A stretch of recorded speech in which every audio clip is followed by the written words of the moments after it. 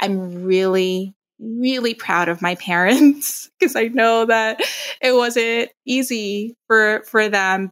They have been just so open and so just full of love and my choices and my decisions, about who I love.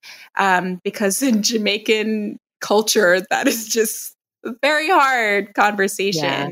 I'm Ariane Hunter, and I am a model minority. Welcome to Model Minorities. This is a show about work and life, told through the lens of what makes each of us different. I'm Sharon Lee Toney, a Chinese-American girl born and raised in New York City. And I'm Raman Sehgal, an Indian-American boy who came from Alabama with a banjo on my knee.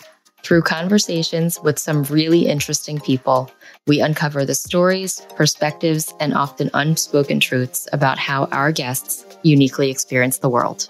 Basically what we're all thinking about, but probably not talking enough about. Whether you're black, white, brown, yellow, gay, straight, boy, girl, or anything in between. This is a show about all of you, for all of us.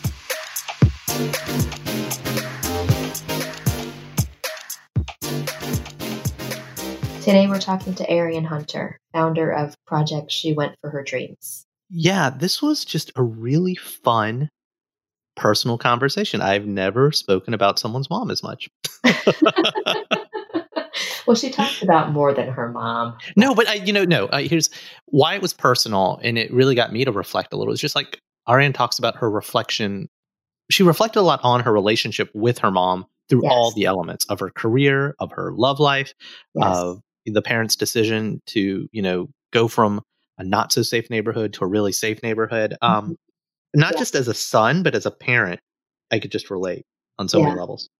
And she really took us through her whole experience from, being the only African-American girl in school or in her neighborhood to then choosing to go to a historically Black college and university and finding her way through corporate and how that felt. And then finally kind of breaking free of all of that and just creating her own path and creating her own platform for other people of color to shine. So it was really illuminating talking to her. And I also feel like she was very thoughtful with her answers and dug really deep into the experiences that have shaped her. Yeah. And, all of our lives are kind of evolving and everything changes every day as we become more rounded people. But it seems like everything she did kind of culminated on a professional level with Project She Went for Her Dreams, which is kind of the organization she founded about almost a decade ago. And it's there to increase the number of women entrepreneurs in the marketplace. And it's just kind of conversations need to happen. I don't want to say interventions, but like almost we need to pause and kind of address what not just systemic issues are, but what systemic solutions are. And I strongly encourage folks to, either get in touch with them at shewentforherdreams.com or just go visit the site. A lot of really interesting resources there. And Ariane herself is such an inspiration. I mean, she truly embodies the values and the purpose of the work that she's doing. And I think everyone's going to really enjoy hearing about her own journey of how she got to where she is today. And she also even shocked both of us, me in particular, with how personal she got with some of the other elements of her life. Yeah. So why don't we dive right in and meet our friend Ariane?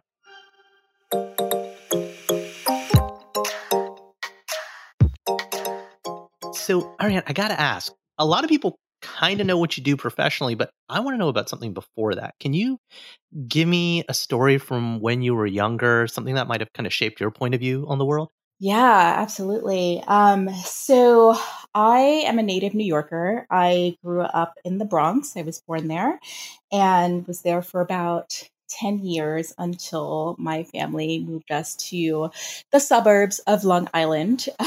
So as you can imagine, growing up in one of the most diverse boroughs of New York City, to a predominantly white neighborhood in Long Island, you would imagine sort of the culture shock of transitioning. Well, wait, so I mean, you must have gone from being, you moved to Long Island where all the other white people live because you're white, right? I am not. Oh, wait, are we on the right podcast? Are we talking to the right person? No, I am not. My voice might say otherwise, but I am an African American woman and from Caribbean descent. And yes, that is. So not the stereotypical girl in Long Island. No, not at all. And keep in mind, this was in the early 90s. So yeah. Very different time. What was that like? So tell us, what was that like going to Long Island? That must have been like culture shock almost. Yeah, for sure. Culture shock. Initially, when I learned that I was going there, it was me and my family, my brother. I have an older sibling. He's 5 years older than me. And we were actually really excited. We had family that lived out there. A grandmother had moved out there. And we were excited actually about the idea of having a backyard, right? Like that was really the selling point for me. It's like, yay, we get to have like green space and, places to run around. And it's going to be so cool. And honestly, Long Island in my 10-year-old mind was a place that, symbolize that you've made it, that you're successful. Like these are, this is the place that you want to go. The Bronx is like, oh, it's grimy. It's, a lot of shit happens there. I'm so sorry if there's no. No, it's all good. I should have cleared that. But, I'll say it too. Shit. Sorry, Mom. Okay, I feel better. No, but no, what was, a lot of our listeners Yeah. aren't from New York City. They don't live in a big city. And so where did you play in the Bronx if you didn't have a yard? Yeah. So we grew up on the Grand Concourse, like right in front of a park. It's right across the street from our apartment. The Grand Concourse is a huge stretch of land, it pretty much spans, pretty much the most of the Bronx. And we were fortunate enough to have a park in front of us, which is really great. There was swing sets and slides and walkways and things like that. But, there was a lot of violence also happening. It's not a place that you would want to be in after dark. And, I vividly remember my parents, wanting my brother and I to be in the house or at least close to home, at least by like when the street lights come on, So yeah, although we had access to parks and playgrounds, the safety just wasn't there. And I think, looking back in the early 90s, that's, pretty much what our parents, wanted for us, was for us to feel safe and to be safe. And moving us to Long Island was the safest place that they can think to bring us. Right. So that definitely factored into the decision. So you arrive in Long Island, you've made it. You guys have your white picket fence and your beautiful backyard. And what was it like to be probably one of the few, I'm guessing, African-American families in your neighborhood? Yeah. I remember my first day of school. I remember feeling very awkward coming into the classrooms. It was a very predominantly white setting. All the teachers were white, middle-aged men and women, mostly men. And I remember, I don't know if it was the first day of school, but it was definitely, in like the first weeks of school, coming in, and I remember hearing a classmate of mine say to me, "Wow, you look weird." Right. Wow. And oh my God. I don't. How old were you again? I was 10. I was 10 the first year. Just moved. You just moved. Okay. Just moved. And I remember her saying that comment to me and feeling rather like dumbfounded, not really understanding what she meant by that. And in hindsight, I think what she was, her comment was to my hair and like how I was wearing my hair. at the time. And I don't know what my fashion was. It was probably something a 10-year-old, would be, but like her Probably comment something to me, neon. I remember wearing yes, lots of fluorescent yes, at 10. Yeah. a lot of scrunchies, Exactly. yes, beads in Shoulder the pads, hair, Shoulder shoulder pads with pads. yes, leggings and yes. shoulder pads. Yeah, Yeah, definitely. yeah. Yep. I wore my hair in braids a lot. My mother was really big on just like having my hair quote unquote tame and calm and braided and well kept. And I just don't think that they were used to seeing a person like me in the classroom. So her first comment was to me that I looked weird. So imagine, a 10-year-old being very impressionable and sort of being super self-conscious from day one that my looks were something that was, up for sort of for judgment. So yeah, it was sort of a first impression that I got of the school, and I didn't, it took a really long time for me to adjust and to settle in, because it was the first time in my first decade on the planet that I felt super conscious of my skin color. Yeah. Did you go home and tell your parents about it?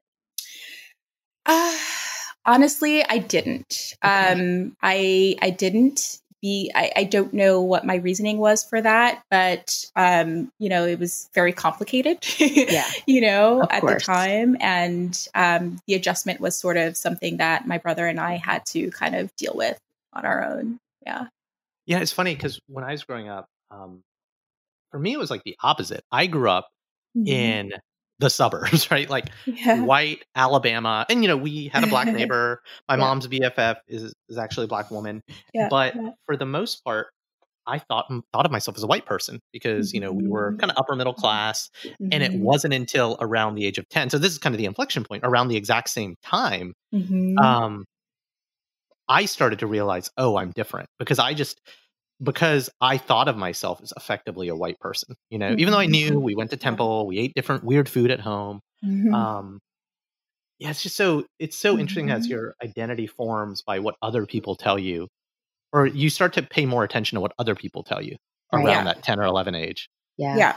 Especially Yeah. when those other people are the majority, right? You kind Right. Exactly. of start to form in your mind that what's better or what's right or wrong, or yeah. Yeah. Yeah. Did you feel like you had to do anything to fit in then at school or with your friends? Absolutely. Absolutely. I tried very hard to fit in. I'm a really, so I'm an Aquarius, Mm-hmm. and I tend to take in the energy in the environment, and um, I can summarize pretty quickly what I need to do to fit in, to please, Mm-hmm. and um, yeah, it that sort of became my job, to understand and to study what are the group dynamics here, who are the cool folks, how can I minimize risk, how can I fit in, what do I need to say, um yeah, because I'm very much a people person. I very much love relationships, I love friendships, I love to socialize, and I wanted to fit in, like any, person at that age. I wanted to fit in. So I was very good at just studying the environment and seeing what I needed to do in order to be accepted, And what were some of those things? Yeah. So it was dressing the part, right? It was straightening my hair. I got relaxers probably at around 13 years Mm. old. Started to straighten my hair with chemicals to have that bone straight. And yeah, talk us Look, through that because I don't think a yeah. lot of people realize like how Mhm. much effort is that? Like how Mm-hmm. long would it take for you to straighten your hair? Oh God, hours. And it's a very time intensive and very painstaking process. Like, having a relaxer put into your hair means like literally burning your scalp, putting, lye ammonia into your hair strands so that it can be straight. and this was the Wow. definition of, what it meant to look beautiful and to be accepted. Right. So it was no question in my mind. It's like, Mom, I want to relax her. Let's do this like ASAP, and it's what I felt I needed to do in order to be accepted and to belong, and so it was, straightening my hair. It was, I think at the time, wearing the right clothes. Sharon, you mentioned like the neon colors, the scrunchies, right? Yeah, like all of those things really mattered, to me at the time in order to be accepted by the group. I remember like wanting a pair of black Nikes. That was just like, all the rage in, I don't know what that was like, maybe, early 90s. And my parents not being able to afford it, and having to do without, and what that meant, it meant that at school you weren't accepted because you weren't wearing the right clothing, and yeah, which it was such a struggle, because my parents, we, come from very humble means. My grandmother immigrated here from Jamaica, my mother after her, and, really, really humble means. And we didn't have a lot growing up. And we shared spaces at home for a really long time. And so it wasn't easy to come by these things as a child that you felt you needed in order to belong. Whereas for myself at that age, I felt that looking out on my peers and the students, the other students at school, like they had access, they had access to things. They were up on fashion. They were up on, they had cars, at really such a young age. And that was something that I felt I was sort of lacking, or, something that made me sort of an outcast because it wasn't as easily accessible for my family. So it was tough. Yeah. And so fast forward, because so Raman, I don't even think I've told you this. Ariane and I go pretty way back. She was at my wedding. She was my wedding photographer. She was a wedding guest and also a photographer. So we've known each other for at least 10 years or more. And Ariane, you wear your hair curly now.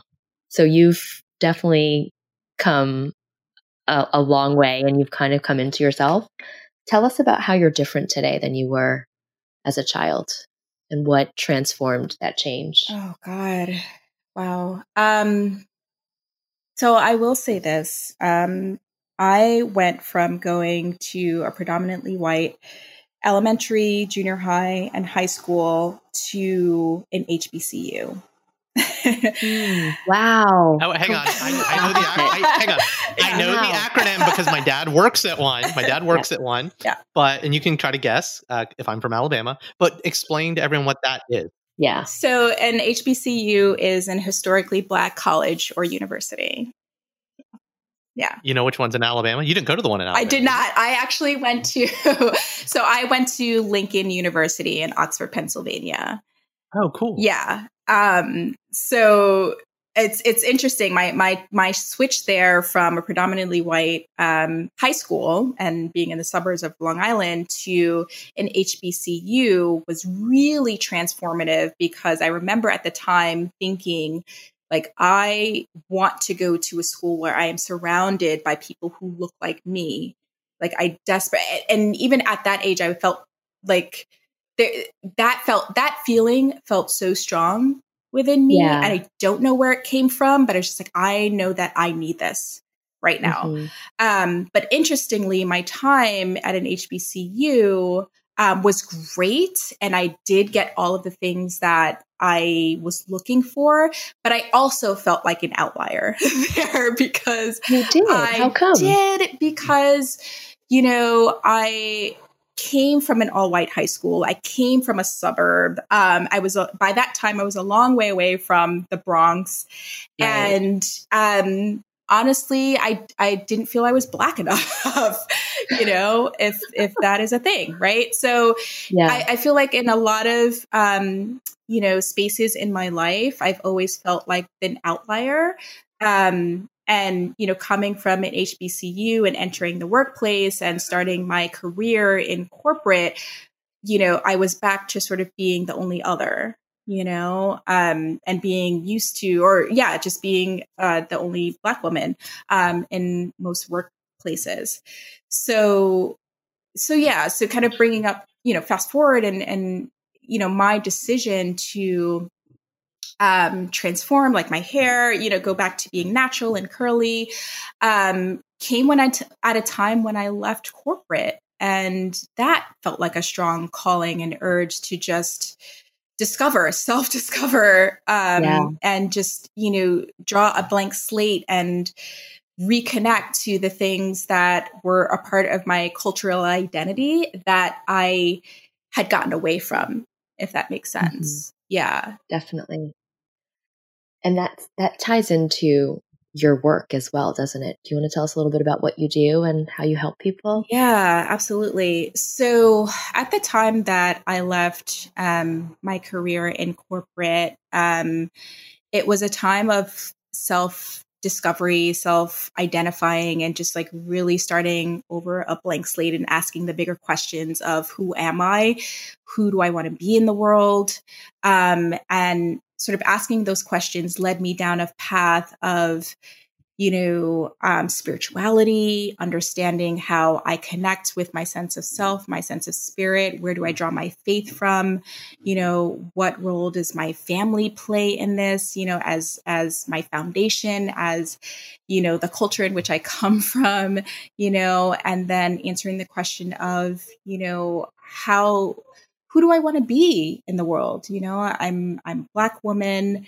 I have varied experiences both in, a white world and in a cultured world, the Black African American world. And like, I know both sides of that landscape, and how do I want to use this to inform my work, my career as a vehicle for transformation and change.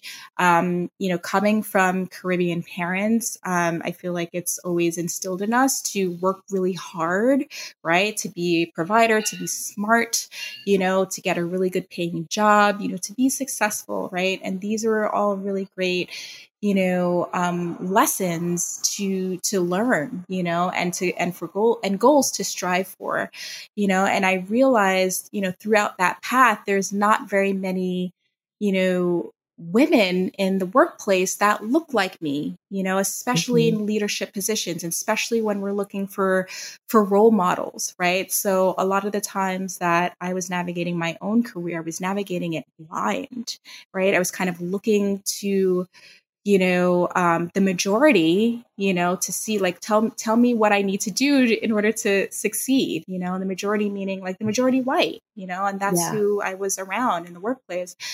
So I looked to that, to like, okay, I need to do that. Right. But their experiences, as we all know, are very different for people of color. Right. The challenges are different. The roadway, it's different. Right. So I didn't really have a lot of access to role models earlier on in my career. And so realizing that I wanted to make it accessible for people of color, and specifically women of color, to be able to access other role models, other people, who have been through what they have been through, that can relate to them in a way that, white people cannot, and serve as the role models that we desperately need. I'm a big believer in using our careers as vehicles for change and transformation. And as we know, with so much going on in the world right now, this work is needed now more than ever. Now more than ever. So Absolutely. Yeah, it's just been so incredible, for me to just really go after the issues that matter to me, as it relates to people of color, to women of color, and to break down barriers and to empower more change makers and thought leaders to take control of their careers and do the things that matter to them. and really fortify that connection to who we are and bring it out into the world, because our voices need to be heard. Our stories need to be centered. And it's just the work that we have in front of us, or, whether we, and you said all of that, and you didn't, you didn't even mention the name of your company.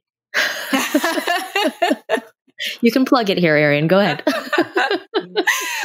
Where would one go? Where would one go to find all of this transformational? To solve all of these problems, exactly. Oh my God, you guys are so funny. It's so amazing. Yes. You know what? So my company is Project She Went for Her Dreams. And, the she stands for us, right? It's not just a men versus woman thing. It's really about doing the work that we feel called and aligned to do. It's not a woman's challenge. It's not a man's challenge. It's a humanities challenge, and it's really stepping into this transformative work. But I do feel that, regardless of kind of where we are in our career paths or in our personal paths right now, we all have a role to play in changing the narrative of how we create equality and unity within the world. And it's a tall order, but we can do this. We can do this in small steps. Yeah. So it is a tall order, and it's lofty, and it's inspirational. It's aspirational. Mm-hmm. It's kind of a two-part question. When did you know you had to do this? And I mean, were you an 8 or a 10-year-old? What did you want to be when you grew up? Because I don't think it was this. That is such a great question. So no, I did not know I wanted to do this. So I remember first thinking that I wanted to be a veterinarian when I grew up. And that, because I loved animals. I still do. But as I got older, I realized that, animals die sometimes. That's just horse People die too. Oh, yeah. People. I couldn't take it. Die. My heart was just like, I can't. Men and women, people of all colors, we all die. We all die. Exactly why I'm not a doctor, right? I can't take death. Like, it's just not my... So I was like, no, that's probably not a good career decision for me. But no, when I was first starting out, I wanted to be in business. I knew that business was the thing that I wanted to be in. And business is such a broad and general term, but it's just like, I don't care. I want to learn as much as I can about commerce and capitalism and how does it work and how the exchange of goods and services. Like I want to be involved in that level. And that was my thinking, at the age of 20 or so, like, early 20s. And I was just so fascinated with business. But as I grew older and as I matured, I realized that business can be a vehicle for good. And it's really like we have total autonomy about the careers that we choose and the decisions that we make, no matter what your career is, what your career path is.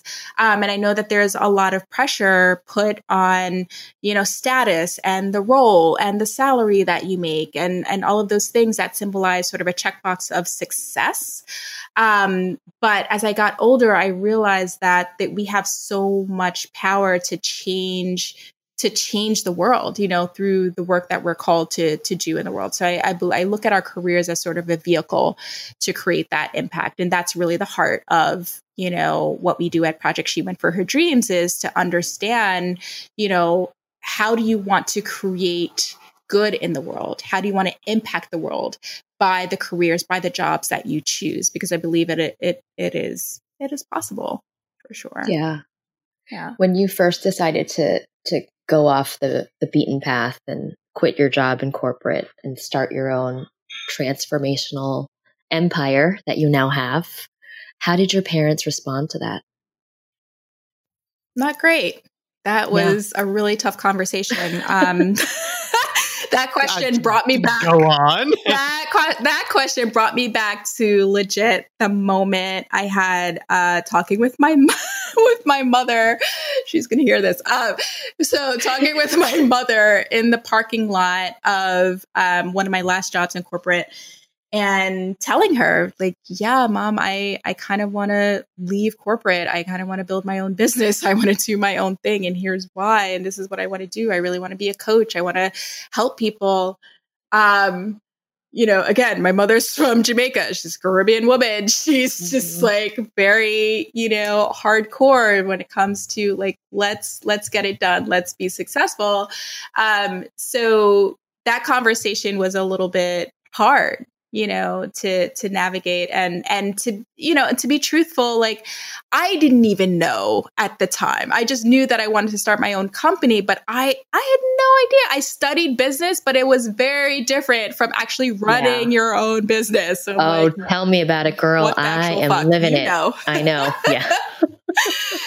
It's just like they did not teach me this in school. No, at all. Right. So it's like, we know we want to do this thing, but it's just very different from being in the classroom. So I remember vividly just like having a really hard, difficult conversation and being sort of honest with where I was at the time, what I wanted, and trying to explain that to her. And to be honest, like that conversation did not go well, I don't think that we came to any sort of resolution around that. And honestly, since then, it's taken years to really, my mother and I have come back to that conversation numerous times. And, honestly, it's a conversation that, can't happen in one sitting, but it is a conversation that happens over time because you are growing just as much as your parents are growing, right? And seeing the choices that you make and understanding them and letting go, right, of their expectations of you, or letting go of, the definition of success that they have for you. And even the definition that you have for yourself is a letting go. Sure. Because for a long time, it's like you kind of adopted that, right? You adopted your parents' definition of success. So it took a lot of conversations to understand each other. And, I'd say probably within the last couple years, 3 years, my mother has been, and she's always been super supportive of me. But I've really come to like have her support in my choices, probably in the last couple of years, because she had to see it that this is my daughter, that she's really good at what she does, and she sees me in action, and really come to embrace and accept what it is that I'm here to do. Yeah, I think it's scary for parents, especially immigrant parents, because it's like this feeling. I know, like, when I branched off and started my business too, my parents are themselves, they're entrepreneurs. So this is the irony of it. Like they've lived it, right? They've built their own businesses, but there is something about the dream, the American dream of getting your kids into a good school so that they can It's a formula. Right. It's a formula. They can have a good job. That 9 to 5 is going to provide a paycheck on the 15th and the 30th and a 401k and health insurance, like all of those things. And then to have that person come back to you and be like, guess what? Gonna leave all that behind and try to make my own money. And it's like, what are you doing? And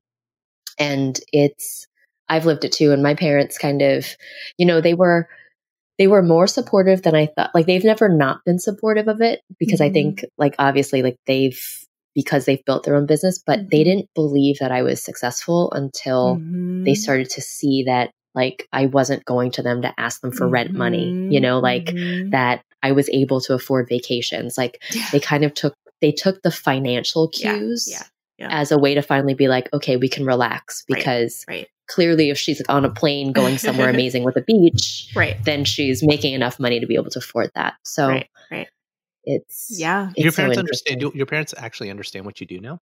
Like, never mind accepting. Do they actually understand? Oh, they do. They do. Oh, that's good. Yes. And I don't think that would have come until they actually saw me in action, and I was able to have that happen at a talk that I did about a year or two ago. And just like, and just gradually by then, just seeing me in action, just seeing how I work, it's just like, she really knows what she's doing. And I see her passion and conviction around it. So it's like you finally get their blessing. Yeah. So you talk about yourself as a Black woman, but you've talked about your Jamaican mom. What's the how do you view that? Like, what is your heritage? What is your connection to that culture of the Caribbean culture, or is it that's the thing of my parents? To be honest, that is a part of my culture that I am so desperately craving to be more closely connected to. And as an adult, I grew up around just cultural, Caribbean influences. I summered in Jamaica like every summer up until I was around 10 years old. And so I was exposed to, Caribbean cultures from, a very young age. But as I got older, I feel a little bit drifted away from that, if I'm being honest. And, growing up in Long Island, there wasn't a lot of culture or Caribbean communities to connect with. And same thing for undergrad and being in university. So, I feel at a point where I'm craving that. I'm craving sort of a reconnection to my Caribbean roots and wanting to know the stories. Like I realized actually just last holiday for Christmas. So I go visit my mother for Christmas every year. And we had such a lovely conversation around just like what it was like growing up in Jamaica and asking my mother those questions that, like, what was it like for you? Like what was school like, and I learned that my great grandmother was actually an entrepreneur. She was an entrepreneur and would sell coffee and cocoa beans in, her yard growing up in Jamaica or, as a woman in Jamaica. And this was her business. And she would have contracts with local businesses, in the community. And this is how she made her living. And I learned for the first time that my mother never really knew her grandmother to work like a traditional job. She was just always an entrepreneur. She was just always like making her own way. So that was really validating to hear. It's like, okay, that's really great to know that this is somewhere in my lineage that I can talk about or connect with, because I do come from, that history, that lineage of women makers and creators and business women. So it makes a lot of sense. So I feel that I'm really craving, more information, more knowledge to understand, myself a little bit more, to make those connections to my Caribbean roots. And just to be able to know that history a little more. Have you returned to Jamaica a lot in your adult life? You mentioned you summered. I like how you use that word. Summered. Yeah, that's the Long Island talking. You're such a Long Island girl. Out every now and then, yes. Let's talk about that minority experience. Yes. No. So the last time I've been to Jamaica, let's see, it's been quite some time. I'd say probably around 5 years now. It's been 5 years since I've actually been there. I do have family there. I have an uncle, I have cousins who live there that I'm in touch with and, stay connected with them. But I personally have not been there in a really long time. And I really hope to change that when this all clears up and we can travel again and be in the world. But yes, definitely. I want to do that. So I got to also ask this question. And it is kind of related to the parent thing. I don't know your relationship situation, but was there an expectation from your parents that, oh, you're going to meet a nice Caribbean boy, kind of like my parents were like the Indian girl thing that didn't happen? Or I'm guessing Sharon, there's a Chinese boy expectation. Yeah, right. Yep, Chinese boy didn't happen for me. Yeah. How'd that work out for us, right? No, anyway. I know that's really good. So I'm laughing a little bit because yes, no, that definitely did not work out. My parents, let's just say this. I've never really felt that pressure to marry, to be, with a Caribbean boy or to to have sort of that lifestyle. I feel really fortunate in that. But I'm laughing because, the universe had very different plans for me in terms of, who I would find love with and be in relationship with. So I'm actually in relationship with another woman.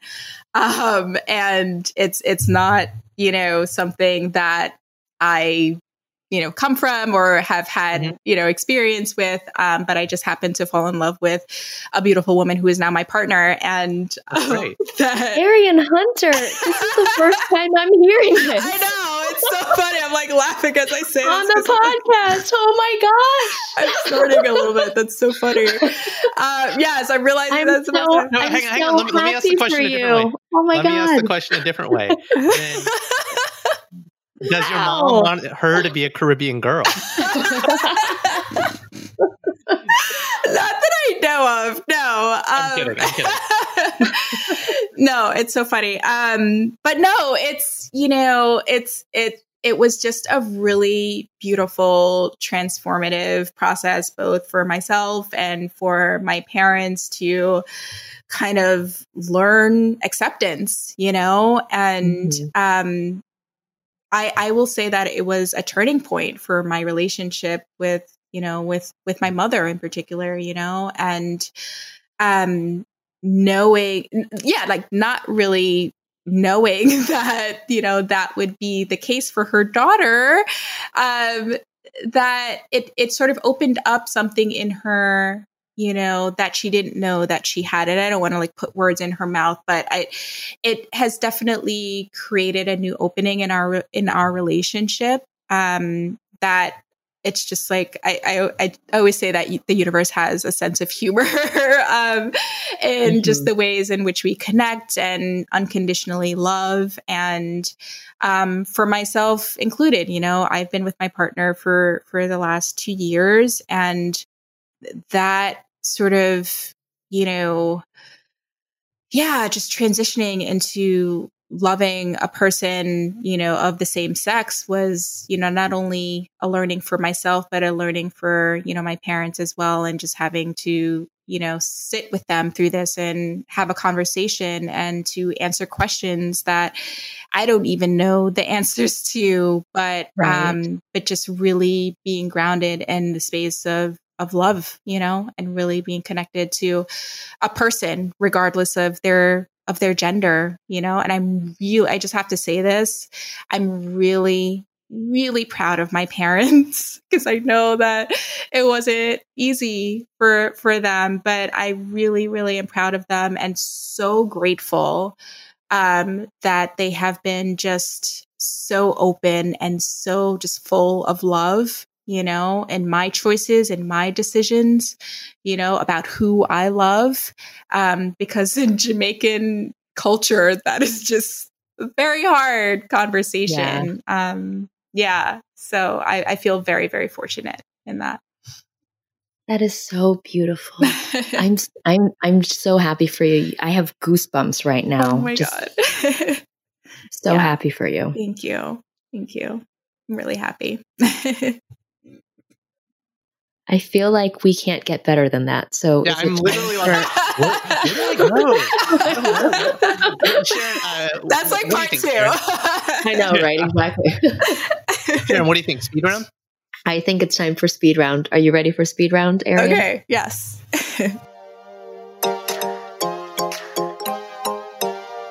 I feel like you've already answered the first one, but we'll go out on a limb because you got to dig deep now. What's one thing about you that no one expects? Honestly, I feel that no one expects that I'm from the Bronx. I feel that how I present and how I talk and who I am. Well, and it's because you summer in the Caribbean. I summered in the Caribbean. I guys super fancy. I'm from the Bronx and I summered in the Caribbean. But yeah, no, that's usually I get the sort of shocked response of you're from the Bronx, or, oh, that's not what I expected. Where do the people think you're from? The Midwest, somewhere. Yeah, definitely the Bronx is the last place on their mind. You have that nondescript accent. So. You have the no accent, Yeah, you know? Yeah, so. I think so. What's a book or a movie or a television show with characters that you can relate to? Oh, God. Okay. I wish we had so much more time. I could go on and on about the TV show Pose. So I don't know if you know of it, but Pose is the show about the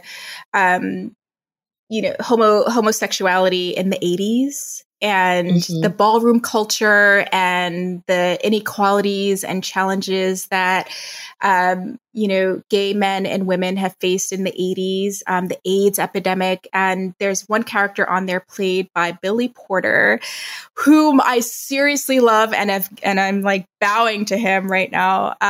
He has been such an inspiration just as an actor and as a character on the show. He's just so strong and resilient and is really the voice of freedom and power for the community, especially in that time. So I relate to him. That's great. What is your favorite mom dish? Oxtail. Nice. Oh yeah. Jamaican oxtail. God. I can eat the that gravy, yes. Yeah, it's just, she cooks it for me every time I go to visit her. Oh, so lucky. What's your least favorite food? Least favorite. I want to say gnocchi. I've tried it and I tried to love it, but it's just not a dish that I'm a fan of. I don't know what it is. I consider myself a pretty open person, but it's something about the texture and the flavor that I'm just not feeling. So I'm going to say gnocchi. Too doughy? Is that what it is? Yeah, I think so. Yeah. Yeah. So who's someone out there that you would want to interview on a podcast? So I just finished reading a book by Mickey Kendall called Hood Feminism. And she is someone that I would love to just be in conversation with. Her book really is about the voices of survivors that the feminist movement has forgotten or has fallen behind.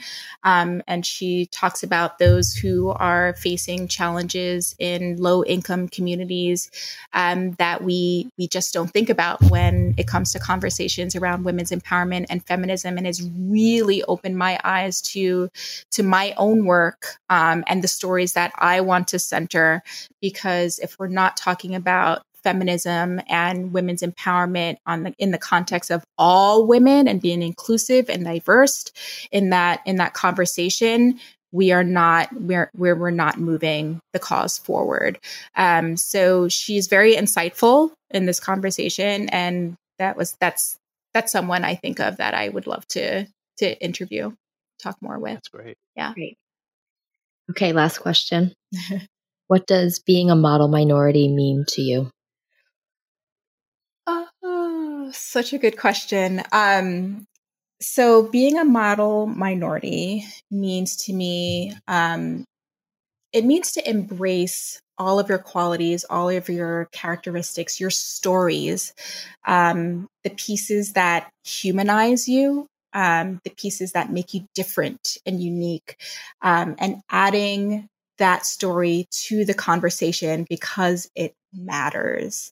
It absolutely matters. I think there is space for all of us. I think there is space for our stories to be told and for each other to gain from those stories.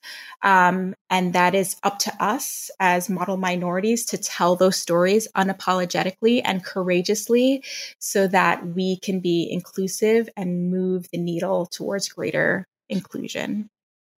Ariane, I'm just...